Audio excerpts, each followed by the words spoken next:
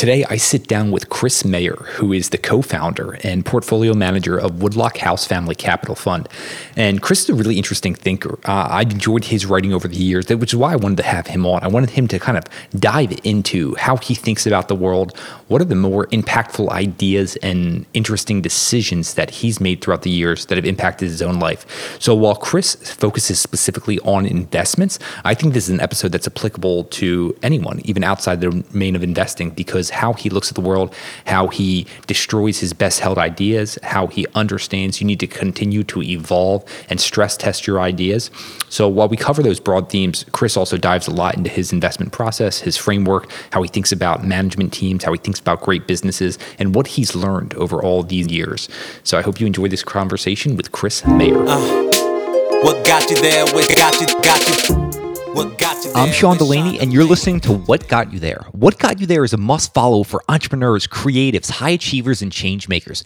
Each week, I sit down with some of the world's most influential people and focus on the journey behind their success. We uncover the strategy, tactics, and routines that help them get there. Now it's your journey, so it's time to learn what's going to get you there. If you're enjoying the podcast, then you might want to check out some of the other things I'm working on behind the scenes. I put out a weekly newsletter called Momentum Monday, which is just a quick synthesis of everything I've been reading, listening to, and watching during the week. I also do a once-a-month deep dive called The Distillery, which is a long-form distillation on someone whose thinking has greatly impacted me. You can check out past distillations of Josh Waitzkin, Yen Liao, and Nick Konis, and everything else we're putting on at whatgotyouThere.com. Hey guys, it's Sean, and if you've enjoyed any of the podcasts over the years, I would love, and I truly mean love, if you check out my Momentum Makers Inner Circle community.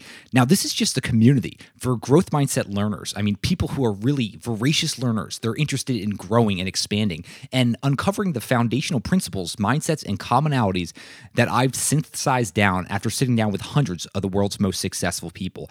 This really is a community for people who want to create positive change in their own lives. You're a voracious learner. You're a seeker of wisdom. You're a pursuer of self-mastery. And what you get for being part of this community is you get unlimited access to my expert masterclass calls. And so what these are is calls with people who have been on the podcast where you get to ask them specific questions and we go deep on certain topics. You also become part of this community. You get exclusive access to our monthly community calls where we discuss ideas and we grow together. You also get unlimited access to all of my book recaps. There's 50 plus I've done and I put more out each week. You also get access to my distillery, which are the mini biographies on someone whose thinking has greatly impacted me. You also get my Momentum Monday weekly newsletter. So if you're interested in this, I would love for you to continue to grow and grow with us, our Momentum Maker community. So you guys can click the link below and check it out. Chris, welcome to What Got You There. How are you doing today? Hey, Sean, I'm doing well. How about you? I am doing really well. I thought a fun place to start this conversation would actually be a line that you posted on Twitter the other day from a book you were reading. And it's "A life spent chasing dreams is a life well spent. Anyone who does this will get to the end of his days and look back with a smile. He will have had a ball." So this is from the legendary Bob Rotella, who's worked with tons of different golfers, plenty of different people in sports. And I would just love to know what this line did for you. Like why did you feel compelled to post that? Yeah, I've been reading Bob Rotella for a while. I think I have all his books, and they're all kind of the same. But it's still great to read them. I mean, every time he just keeps enforcing these basic things, which, by the way, I go well beyond golf, which is another reason why I think I like him. But yeah, in this particular case, I think, and this relates to investing too. With golf, you're never going to achieve any level of perfection. You're always going to be wanting to do better. I remember long ago when I was first learning to play, I'd say, boy, being able to break 100 consistently would be great. And I did that. And then it's like, gee, it'd be great if I could get in the 80s consistently. I do that now. I'm like, boy, it'd be great to have a single digit handicap. I'm like hovering at 10 and you're still never happy. You're always pushing. And investing's that way too. There's never been a year where I didn't think, wow, I could have done better. There's always room for improvement. So instead of getting discouraged about never being able to achieve those dreams of perfection, you just sort of use those as your ideal and realize that that's the fun. The fun is in chasing it. And when you look back on it, you'll be satisfied that you gave it a good go, and the result will be satisfying, even though it doesn't reach that state of what you dreamed, might be possible. Yeah. So I think that's important, especially for investors too, because there's long periods of frustration, boredom, and times when you're not doing well. and just to keep that dream in mind and chase it, that's I think a good way to be. Well, this has me wondering then, you mentioned trying to break 100 consistently, 90, 80. Are there benchmarks like that you equate to investing that you try to follow or get underneath? Yeah, I think with investing, you have to be careful. And Waddell talks about this in golf too, that you can't be totally focused on outcomes. So yeah, I used the scores there, which maybe wouldn't have been the best thing to use, because in books, he also often talks about process, running through the same process, whether you did everything you wanted to do in that shot mentally, not regardless of how it came out. So obviously investing is similar. There's a process that you want to be able to follow, and you can't really control the result. Stuff happens all the time, of course, that we have no control over. But yeah, I would say over time, you get more comfortable with your process, you refine it more, and it even gets simpler over time if you do it well. And there's certain things that you're really looking for. So that's fun to see. And so really, when I evaluate an investment, looking back on it, it's not always just, well, did it deliver the highest return? But it's, did I follow my process? Did it really fit? What kind of work did I do on it beforehand? Can you go kind of further? Evaluate that process? I'd be intrigued to hear you go further on the simplification process. Like, what does that look like for you right now as you try to simplify more? Yeah, I think it took me a long time to learn this, because I remember being distracted with all kinds of things that don't really matter over the long term, whether a stock works or not, whether it delivers really good returns or not. I mean, I remember a younger investor, I always would get hung up on things like PE ratios and, the multiple today. And you get overly concerned about macro, and particularly near-term macro, what the next few quarters are going to be like. And now, I ignore a lot of that stuff, or I have a better context for it than I did before. So I think simplifying it means for me, getting it down to the real essentials. I used to love, I still do. I haven't read it in a little while, but I loved Marty Sosnoff's early books. One is called Humble on Wall Street, and the other was called Silent Investor, Silent Loser. And he's a very different investor than me. So if you go into those books thinking you're going to learn some secret, you're not. It's more of a well-written memoir, but there's one thing he keeps hammering home, which I really like, he always says that investing is a minimalist art. So it's something where you get down to the essentials, and he has a number of other examples. The Sosnoff's law, what he calls, is how your return varies inversely with the thickness of the research file. So it's like the more work you do, more complicated things get, the more justification you have to do, more likely that investment's probably not going to work out. And that's echoed in some of the other great investors. Chuck Ockray stands out for me. He's someone I've learned a lot from. And he always says, rate of return is the bottom line of all investing. It's a very, very simple concept, but he's just looking at rate of return on the rate of return capital of those businesses and their ability to reinvest, and everything else is sort of noise, or everything. You really just want to get to the essentials of what feeds into that point. So that's really what I think over time. When I talk about things getting simpler, that's what I mean. Getting more honed in on that kind of return of the underlying business, their rate of reinvestment. And then you back into that, you have to think about things like competitive advantage, the durability of them being able to continue to generate those returns. And you start thinking much further out. So, you start thinking in terms of next decade, and you see what kind of number that can get you. Then you're much less concerned about even a 30% drawdown in the near term. Doesn't really mean much in the context of a 10-year journey. You mentioned that extra information isn't always helpful. There's that Grace horse racing or horse betting research where they basically had about 20 data points they could go off of, and they measure that in correlation with their ability to place the bet and then also their confidence level. But then what they ended up finding when they gave them additional pieces of data, so they went up to, I think, 40 pieces of data. Not only did their betting actually go down in terms of the positive results, but their confidence level went up. So more data, more confidence, but actually worse results. That's one of my favorite examples of that. I've seen similar things like that. In fact, I put an example of that in my book, How Do You Know?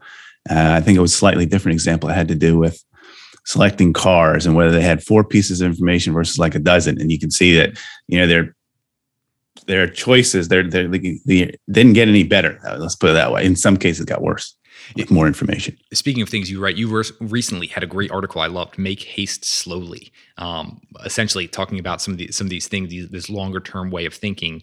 But what intrigued me about this is, in a culture where we're constantly being bombarded and being nudged to take action, right? How did you develop that patience over time? Yeah, I mean, it takes a lot of time. I remember making a lot of mistakes early because I listened too much to the buzz of what was going on. I mean, some of it is the more you study about the great businesses. And some of this was when I wrote 100 Baggers, that came out in 2015. So I did the research in 2014.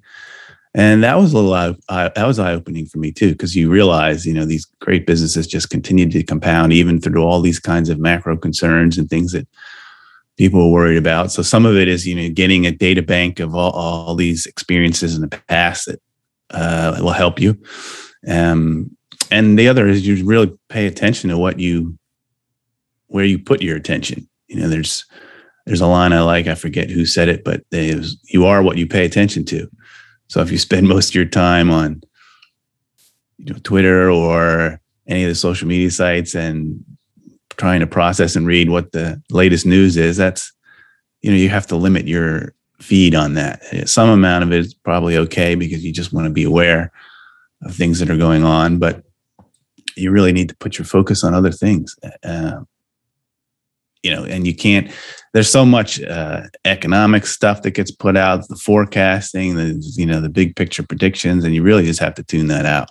I know it's hard for people to do. I know even people I think are pretty good, sophisticated investors still, want to share the latest, economic forecast from somebody that they like. And they just have to realize that I don't care how much you like that person, their analysis, you have to tune that out if you're going to be a long-term investor and really focus on owning businesses for a decade. Because if you're going to start making decisions that way, then when they change their opinion, then you're going to have to change yours. And for a lot of these businesses, their investable horizons go way beyond investment cycles and whatever people are focused on today. Yeah, it sounds like a lot of experience to be able to talk to those points. I want to dive back in a second here around what you pay attention to, but I want to dive back into that kind of that pattern recognition. You called it your data bank that you've built up over years. I'm always intrigued about people and how quickly they can accelerate their own process. Do you think that data bank, let's call it that pattern recognition, is something you really could have honed in and developed sooner? Or is it you just have to live a certain amount of life and just see a certain number of things before that'll really set in? No, I think you could have learned it sooner. If you had the right teachers.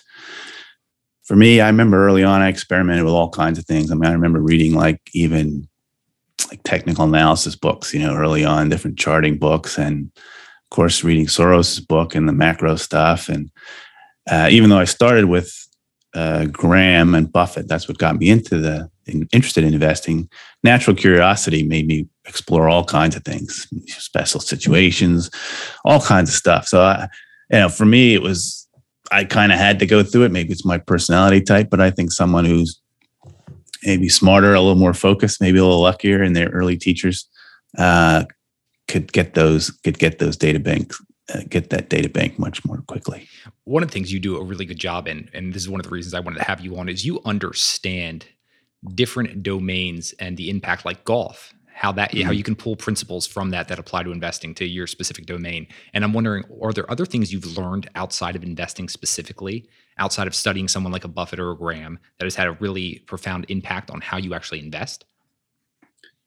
Yeah, I would say, right behind me, I have these all philosophy books behind me. That's why I think of generally, I've learned a lot just from studying some great thinkers of the past. I don't know in particular. Alfred Korzybski and his general semantics has been a big impact. I wrote my book, How Do You Know, is really about that. I would describe it kind of as a method of critical thinking. So that's been a big help. There's other guys I've taken inspiration from like say Buckminster Fuller is one of my favorite characters at history. I've learned a lot from him. So I would say yes. In fact, most of the reading I do now is not investing related at all. It's rare that I would pick up an investment book these days. But at the beginning, it was flipped. I mean, all through my 20s, I just devoured every investment book I could get my hands on. And in another room, I have an investment library that has a lot of those books. So I think you probably have to do that in the beginning. Just read a lot of financial stuff, different investors, different styles, learn about different periods of time, bull markets, bear markets, and experiences thereof. But then, I think there's a point where you're probably filled up enough on that, and then you can start to branch out. I mean, I also used to read a lot of business books. Sam Walton's book, it was Made in America, is one of my favorites. Remember a good book on McDonald's. There's a variety of those books I read, but again, I wouldn't read very many of those today.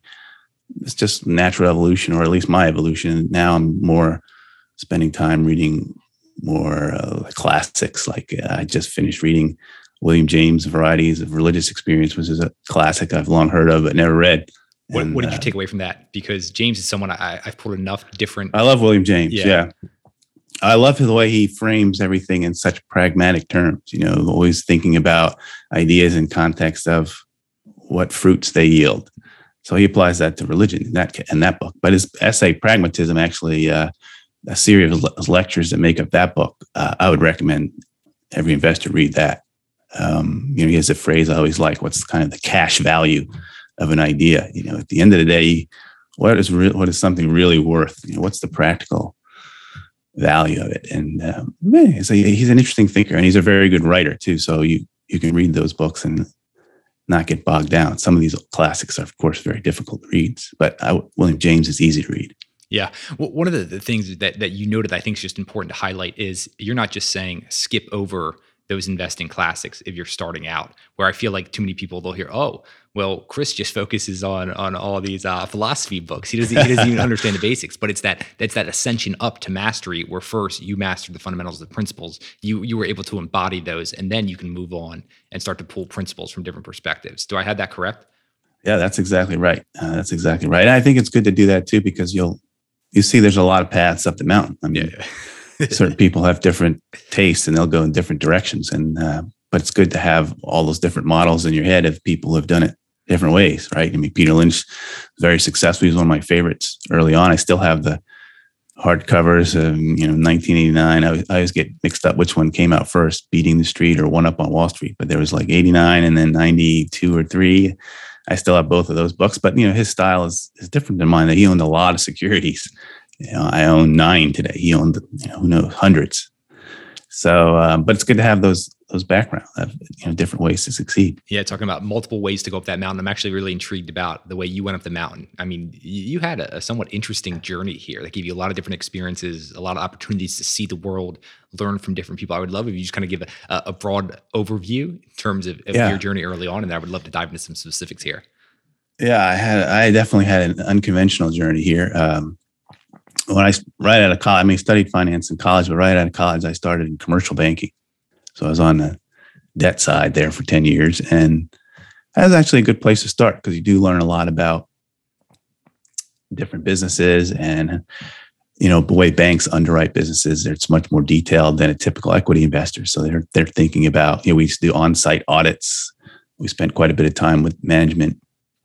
We spent quite a bit of time trying to evaluate what a business might be worth in a sale, or testing the different stress levels of it, because of course our upside is capped, so we had to make sure we get our money back.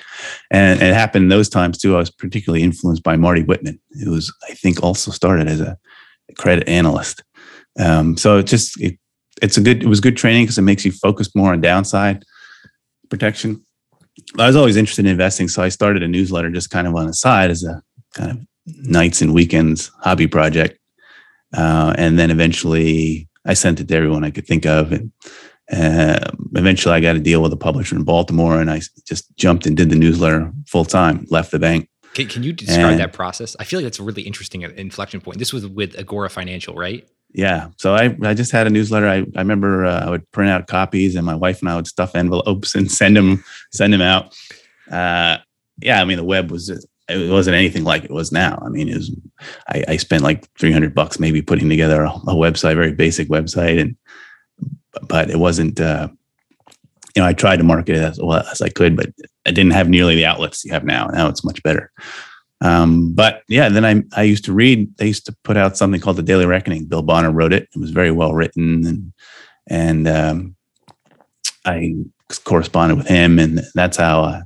And I sent him my newsletter. He goes, "Hey, maybe you'd be interested in writing this newsletter, for us." And so I spoke then with Addison Wiggin, who was running Gordon Financial at the time, and we hit it off. And so that's how I made that jump, and that was great because then when I was running my newsletter, I traveled all over the world, met all kinds of businesses. I mean, even some places that are pretty far out, like Mongolia and Myanmar, when it was just opening up.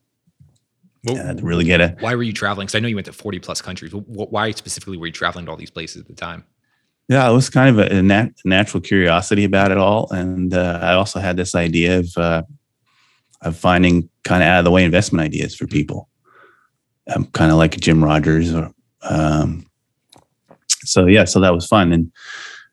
And since I was writing a newsletter, it came out every month. Plus there were like weekly updates. So it was a lot of content. It was easy to write it when I was traveling, and they paid my way, so I was getting paid to see the world and get a good education.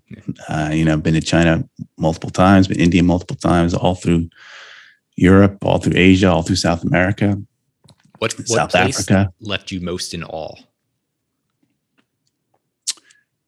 Well, I would say there are a few places, but the first one just popped into my mind is Peru, because I hiked the trail of Machu Picchu starting in Cusco. And it was over 6 or 7 days. And we had 2 guides, and we stayed at these little places along the way. That was really fantastic. That and Machu Picchu itself left me in awe. But in Cambodia as well, Angkor Wat, it was amazing. Now these are more tourist places, but still, I mean, I remember the first time I went to China blew me away. That was 2005. The first time seeing Shanghai was just incredible. The growth and this, it's just a hopping, booming place. Even I remember Dubai was another place that when I first went there, it was booming. That was just an incredible place to be. And then funny because then I went back to there when it was in bus phase. It was completely different. I remember arriving at my hotel and they knew my name already because there were so few people coming. And it's like, wow. So yeah, it's fun doing those adventures. Yeah. This might be a tough one to answer and just kind of right off the cuff here, but mentioning just about learning so much, traveling all over the world, seeing all these different things. I'm thinking about the principle you were hitting on earlier around simplifying. If you were kind of just simplifying down what you learn by seeing the world and experiencing all those different things, is there anything that really has stuck with you all these years later? Well, a couple of things. One, I would say is that it's much, much harder to invest outside of your home market. I haven't gone back and done an accurate accounting of it, but I would say my track record on investing in those far off places is probably not good. So I learned a lot that not to do. Things are just more difficult than they seem. And the other thing that sticks to me is how these stories recur. The boom around a certain place, and you can see that story repeat in other places and other times. And it rarely works out quite that way. So yeah, I think the overall lesson I've learned from all that traveling is just that it's very difficult to be successful in these other markets where you're not as familiar with them. It takes a lot of humility there, a lot of self-awareness. I know this is something you've posted recently. The first thing is you have to know yourself and just the importance of that. And I'm wondering for you, like, what has been really helpful in your path, in your own journey to just more self-knowledge, this better understanding of yourself, how you best operate, and what games it makes sense for you to play? Yeah, I mean, some of it is contrasting with other people. I have a pretty good correspondence either by email or talking to people, different investors. And so you can see how other people do it, and you can see what makes you comfortable or not. So there's just certain things I have kind of gravitated towards. Also, my own experiences. So I'm very reluctant to invest in, say, mining, and other people are much more comfortable with it. I've had different experiences. I've had some big giant winners in mining and some horrific losers, but I've just kind of decided that's more of a crapshoot for me. Or like retail, I haven't been a very good retail investor. And then there's other broadly more themes that I would say that I stick to. Like I've always been big on the insider ownership and alignment, and sometimes this is definitely a negative because there are great businesses where insiders don't own a lot of stock, and but they've done great. So I've missed those. But on the other hand, I think it's also kept me out of trouble.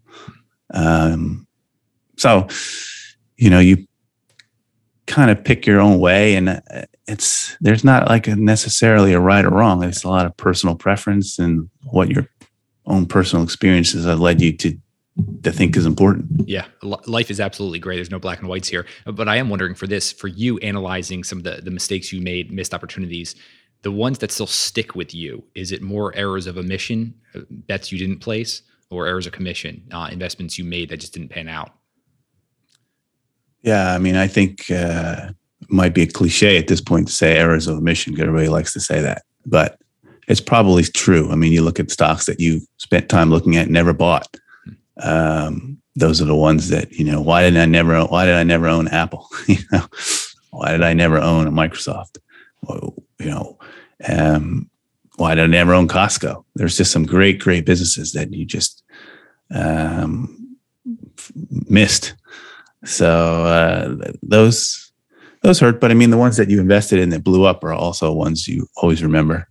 I remember early on, I invested in a company called Lowen Group. It was cemeteries and things, funeral homes, and seemed like business you couldn't lose. Yeah, I thought that was the business you couldn't lose. What's going on here? Right, that's what I thought. And then, they were too levered, and then there was some accounting issues, and so basically it went bankrupt. So that was one I always remember, because I remember thinking, wow, this industry you can't lose. And I was too trusting in their numbers, too easy about risks, about leverage. And that stung, because at the time it was a lot of money for me. I basically lost it all. So, sometimes getting those early lessons like that are great too. I remember thinking even at the time it was cost of tuition, and I wouldn't make that mistake again. Can you actually go further in that? I'm so curious. After you said lose it all, and then you said this is actually cost of tuition. What is your mindset like those first few days, weeks, and months after that when you're facing reality? Yeah, I mean, well, first you almost feel like kind of sick that you lost that much money. Start sweating. You're like, oh my God, I worked hard for that after-tax dollars, and I just blew it, doing something dumb. So yeah, first there's probably first stage is some pain, and then you kind of hope that somehow it comes back. But then when you realize it's done, you just start going back through it and figuring out, well, what was the big mistakes, and trying to make sure you don't do that again. This has me interested, like just being able to bounce back like that, like that isn't true of everyone, right? Like that's a unique skill set. And then also one of the things you've mentioned again and again is just your innate curiosity. You've pursued that again and again. You mentioned that multiple times on your own path. I'm wondering, are there any other of these mindsets or attributes with you being able to analyze all the years, saying, you know what, this is probably somewhat unique to me, but this has been really beneficial for my own growth? Well, one thing I say, especially when it comes to analyzing mistakes, is then you want to learn from them, but then you want to forget them. I know that's kind of counterintuitive, but Rotella, we mentioned him earlier. He talks about this too in context. It comes up in terms of golf, right? When you hit a bad shot, the best thing to do is you forget it, because you're going on the next shot. You don't want to be thinking about. You don't want to be frustrated that you just hit a bad shot. You just want to focus on present, that point forward. And I think it's similar with investing. You want to figure out what went wrong, but then once you do, you just forget it and you go on. So I think the ability to forget is important. Speaking of things forgetting, I'm intrigued about things you'd want to remember. If there was going to be a business throughout all of history that if you could do one case study on, because you could hand this to enough people and say, you know what, this is what you want to study. There is a lot of gold in here. What business would that be? I think kind of the easy lame answer would be to say Berkshire Hathaway. I mean, and people have studied it to death. So, but I mean, there's endless amounts of wisdom in Buffett, Munger's, particularly the annual meetings. You know, they're on YouTube now, and people put out little clips of 3 to 5 minutes long where they answer a particular question. Those are like candy. Those are great. Those are as good as Buffett's letters, maybe better. Well, now I'm really intrigued. Say you were starting out now, right? A completely different set of what you can pay attention to, what you can pull for your own self-directed learning here. If you were just starting out, what would be the top resources that you would pull from to build your foundation of knowledge? Yeah, I mean, I would definitely, I think those YouTube Berkshire meetings are great. I'd still go with Berkshire. I'd still go with Buffett's letters. That was an early start for me. I still think that's a great place to start for people. They probably have more great letters to draw from. I mean, you can read, you can read Mark Leonard, Constellation. You can read his letters. You could read, I don't know, Jeff Bezos' early letter in Amazon's a classic. There's a number of different letters that you could pull, but you'd have to have someone teach that or show that to you. So if you were just starting out, you'd have to be pretty lucky to just fumble along those. But I would say, you follow success. I know people like to say now, because everybody's read Taleb and everybody likes to say, survivorship bias anytime you want to say study success. But I mean, that's the way to do it. I mean, same thing. If we've talked about golf, we might as well keep with the metaphor, right? But if you're going to learn how to play golf, you study Tiger Woods and the great pros. You don't go study the 20 handicapper you play with on weekends. So even though you won't reach, you don't have the talent or ability to be a Tiger or a Rory or any of those guys. Those are still the ones you learn from the best. I think the same with these companies. You learn from the ones that have been most successful over the last 20 years. I'm always fascinated when I come across a company that has been very successful doing something seemingly ordinary. So like an Old Dominion Freight Lines, it's a trucking company. But look at what it's done over the last 20 years. It's astounding. I mean, it's amazing. So I'm always interested in reverse engineering something like that. One that I've spent a little time doing recently, I don't own it, is Watsco. Again, the HVAC distribution. What is that business so special? What makes it really work? It's compounded something like 19% for 30 years. Why? How is that possible? So I'm fascinated in those kinds of things. That's what I like to do. You mentioned some of these companies like Berkshire, like Watsco. What are some of the commonalities that you've teased out that don't often get brought up, right? There's a handful everyone always talks about. Is there anything else you're seeing that just doesn't seem to get as much play? Well, one of the ones I like is that they have some sort of family ownership or the founder is still involved. So you look at something like, Copart is another one I own. I mean, Willis Johnson was the founder, was involved in it for a long, long time. And then Jay Adair, his son-in-law, has been involved in the business since he was a teenager, and he also owns a lot of stock. So there's this culture. Even with Old Dominion, it's a family. The Congdons have been running it for a long, long time. Only recently, the CEO now is the first non-Congdon to run it. Brown & Brown was reported earnings this morning is what I was on their call before I got on with you. Powell Brown is third generation Brown running it. They own a bunch of families, still has a bunch of stock. So there's a culture, there's a long-term mindset, and there's empirical research that backs this as well, the performance of family-owned firms. And mostly that comes down to, at least from what we can tell, is that they operate with lower levels of leverage typically. They have that longer-term mindset, so they invest counter-cyclically. When other people are pulling back, they are putting capital to work. And I think there's also something with incentives I haven't quite completely honed in on, but a lot of times these companies have some kind of good incentive plan, or there's something about the incentives. Constellation Software, for example, has their executives have to buy stock on the open market, and they're paid on combination of return on capital and growth. Or so some of these businesses, if you don't have the actual ownership skin in the game, then I'm always interested in if there's some sort of other compensation scheme that's interesting, or just what they focus on. There's in Sweden, there's a whole bunch of very successful serial acquirers, Lifco, AdTech, Lagercrantz. There's a whole bunch of them, and they all have this focus on capital allocation, return on capital employed. They all talk about it. They publish it in their reports. So, that I think that those that ties into success, long-term success. Could you even go another layer deeper there in terms of like family ownership and culture, right? Like all this stuff that's not very quantifiable when you like pack that a little bit more. I'm wondering like what specifically are you trying to tease out there? Yeah. So this is something I've tried to spend more time on. So how do people say, it has good culture? Well, what does that mean? How can you test it? Is there something you can look at? And there are a few things that I think are interesting to look at. One is employee turnover. So a lot of these businesses I mentioned, the employee turnover is very low. You look at Old Dominion, the turnover of their employees is the lowest in the industry by quite a bit. You look at Watsco, the top 30 executives have been there a long time. So they've got long tenured employees, long tenured management. There's this promotion from within culture. A lot of the people who are in senior management came up through the business. That's one way to kind of measure whether or not you really have that ownership culture. Brown & Brown, same way, employees own a bunch of stock. So there's people who have done very well, become very wealthy over time by being owners of the business. That's a key one. One that's maybe not as much, that's not talked about as much, but that's interesting is even to look at customer relationships and supplier relationships. Are they also very long-term? Sometimes you'll come across businesses where they may even report and say that their customers have been with them an average of X years. There was a book out a while ago. I forget the exact title, something about the Century Club, something about businesses that have been around 100 years.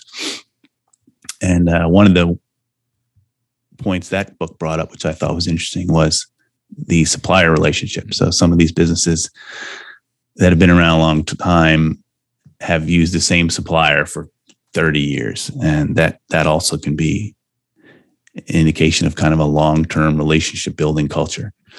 Happy customers. Do customers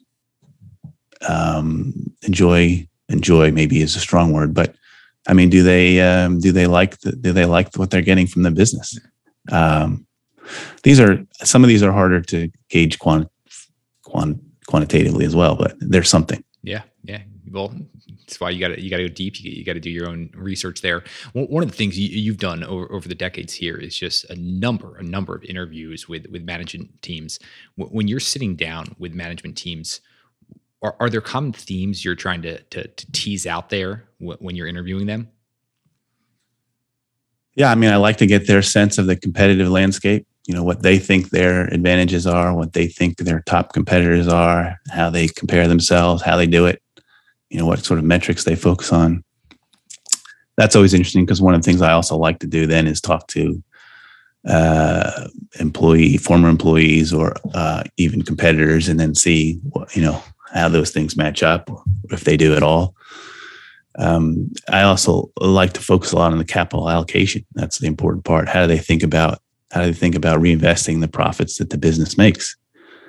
And do they have some sense of return as being an important principle of that? So those are important things. Those are two big ones, I would say: competition, capital allocation. I'm wondering how are you able to even kind of like see through the BS occasionally and just like really cut through that? Is there anything you've learned over the years? Well, yeah, I mean, anytime you get the buzzwords, and I always, I don't like that. Don't want too much. You don't want a short-term focus either. If they're talking about quarters, then that's probably not a good thing. If they're not talking about ultimately the cash generation of the business, that's probably not a good thing. If they're overly focused on their stock, that can also be a red flag.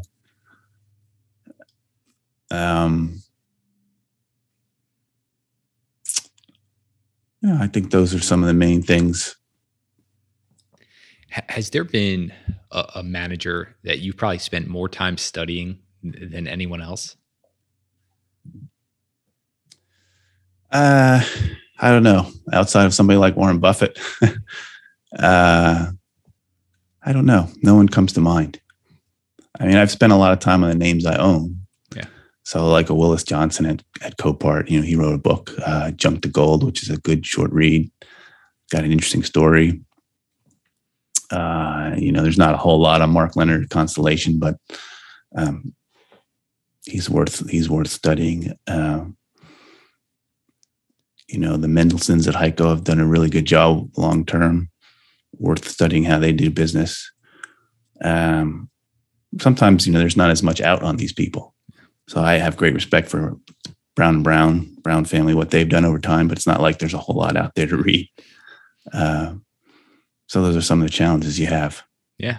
Well, I just appreciate what's coming through is just a true student of the game, true student of the craft, and finding some of these sources here. One of the things you were saying a few minutes ago, I'm pretty sure it was around incentives. You're like, that's something I've been trying to better understand. Same thing around culture. What else have you been trying to understand for over a decade now that you're still just like in hot pursuit of?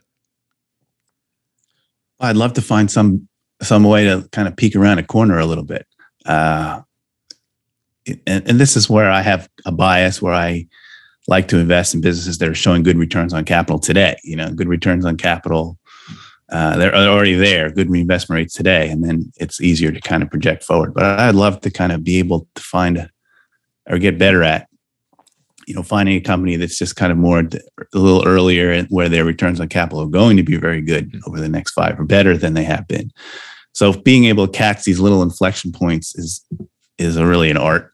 And I would love to figure out ways to kind of peek ahead somehow and get little early indications that something has changed with the business. Is there anything that you've come to find, let's call them around patterns around inflection points? And these could be positive inflection points or negatives. Is there anything that you've seen either through different quarterly reports or things like that can give you a preview that something may be happening, but whether it's positive or negative? Well, negatives are easier. I mean, any kind of sizable acquisition that seems to be out of the norm is always a red flag. Or any kind of significant step away from what has been their stated capital allocation policy, then it's a sudden change. That's always a red flag. We talked about incentives. Another red flag would be sort of an egregious compensation scheme. It's always a bad sign. I don't want to mention any particular stocks, but there's one where a CEO's pay has gone up like 10x in 3 years, and where they always seem to be taking an action that makes it more difficult for shareholders to be heard. So those are always red flags. On the positive side, that's one where I would like to work on a little more. I don't know. I mean, there's some obvious things like, you get a shift in return on incremental capital, which signals somehow there may be some kind of industry change, a large competitor. Let's say a competitor starts to really struggle, or there's a wide gap between. One of the things I always like to look for is market share gain. So if you have a business that is just outperforming its peers by a large margin, Old Dominion Freight Line started, we mentioned them before, trucking. I think it was maybe 10 years ago, their market share was like 2.5%, and it's 10% today. So, sustained level of taking market share, and they're still taking market share at around 1% or so a year. So I love those situations where you can find a business that has a small market share, it's gaining market share, and still their overall percentage is still pretty small. That can be an indication of a good long runway to go. So those are some things that come to mind, but those are things I'm always still looking to add clues to. Yeah. No, what I appreciate so much is this adding clues, but also to kind of getting rid of some of the past thinking that doesn't work. And one of the things, I'm pretty sure you said this, if you're not cringing at the work you did 5 years ago, you're probably not getting better. And so I'm wondering for you, just analyzing, let's call it like the last 5 to 10 years, are there certain things you had to get rid of, certain beliefs or ideas that just weren't serving you correctly? Yeah. So, I think one of them is, I mentioned before, being overly influenced by kind of the multiple you pay now and not taking into account necessarily the return on capital and reinvestment rate and how that can really propel a stock going forward. So I remember looking at Copart way back in 2011. And I remember thinking it was kind of expensive then because it was trading at like 25 times earnings or something like that, let's say. But, the stock's up 10x since then, or something like that. But if you go back and see what you could have paid for that business at that time, it's like 67 times earnings and still made 15% return annually over the next decade. So we had a 4-bagger.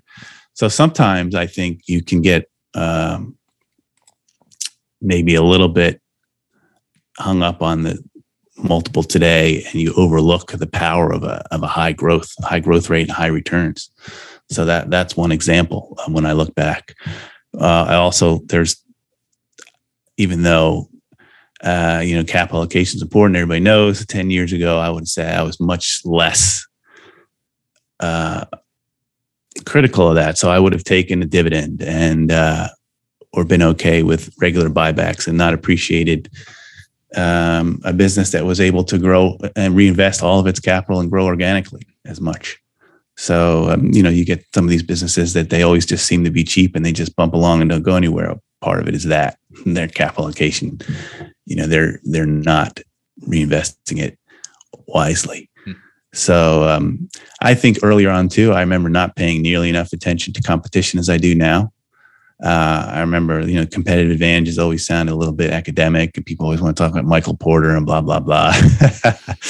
But it's really, really important because obviously you can't have a business compound. If you want to own a business for 10 years, you have to make sure you have a very strong competitive position. So I remember being much more lax about that. So I'd be involved in certain retailers and restaurant stocks that then, just didn't work out, even though the valuations were low and the business performed okay. The stocks didn't really work. So those are some things that stand out. One of the things we were talking about at the beginning of this conversation, I would love to circle back to, is around what you're paying attention to. But I'm even thinking more specifically, multiple things that you're doing, right? Like you need to be taking in more information. You need to be able to distill it down, understand it. You also do a lot of your writing. You're on all these calls. How do you think about the format just of your day and what that looks like? Yeah. Well, there's certain things I prefer reading. So anytime, transcripts or earnings calls, I definitely like to read those. Anytime management speaks anywhere, I'll read a transcript of that. I like these expert networks and some of the talking to competitors and things. Those can be a good source of little nuggets about how businesses work. So that's something I'm reading something like that almost every day as well. Obviously, you're much more busier around earnings season, going through different releases of not only the company you own, but like a competitor. So maybe if I own Copart, but I'll also see what IAA reports. Those would be kind of the higher quality things that I read. And then, I don't read as much investment letters as I used to. That's another thing. Perhaps we talked about things you have to get rid of. One is this idea that you're just going to kind of copy somebody else who seems to be successful. Cloning, I guess, can be successful, but ultimately I think you got to find things that you like and that you've done the work on and that you're comfortable holding, and not be so concerned about what others think, and appreciate that for every business there's going to be a bull and a bear case, and not be overly influenced by opinions of other people. So those are probably the top priority things. And it's different from what it was even, say, 10 years ago for sure. I mean, I would have spent, if you would ask me what my typical day would have been, I would have started by saying, oh yeah, I read the Wall Street Journal and the Financial Times. And I don't read those things on a daily basis anymore at all. So the structure of my reading is totally different now. It's much more structured to that. If you were a long-term business owner, what would you be interested in versus necessarily trying to figure out what the next few quarters might be? No, that's really helpful. Chris, I'm wondering if you were going to do this, right? Like be able to sit down with anyone dead or alive, just ask away different questions of who would you love to do that with? In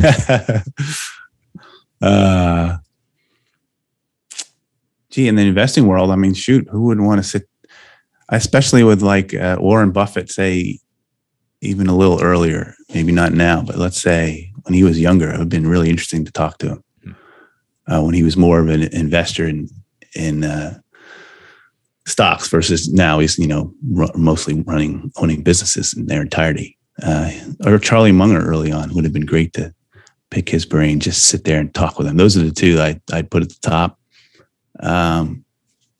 There's some, I've had some great conversations with Chuck Ochray. He's a good source of wisdom for me. Those are the investing minds that come to work, business minds that come to mind. Was that Chuck calling right now? Yeah, I don't know who that was. No, Chris, this has been fascinating for me. I love this. Like I mentioned, I've learned a lot from your writing over the years, how you see things that not only relate to investing, but also are applicable to the rest of your life. You've got a lot of interesting stuff, a lot of resources listeners can go to. Where would you want to direct them? I think the best is you could go to my blog, which is on the Woodlock House Family Capital website. So I've written a bunch of stuff there. And I'm on Twitter. So sometimes I go through stretches where I don't post anything, but I'm a regular poster of stuff on Twitter. So my handle there is Chris W. Mayer, Mayer. Those are probably the two best places to follow what I'm up to. Fantastic. Well, as always, all that will be linked up in the show notes here in the transcript. But Chris, I can't thank you enough for joining us on What Got You There. Hey, good to be on with you, Sean. Good questions. And it was a fun conversation. Thanks for having me. You guys made it to the end of another episode of What Got You There. I hope you guys enjoyed it. I really do appreciate you taking the time to listen all the way through. If you found value in this, the best way you can support the show is giving us a review, rating it, sharing it with your friends, and also sharing on social. I can't tell you how much I appreciate it. Looking forward to you guys listening to another episode.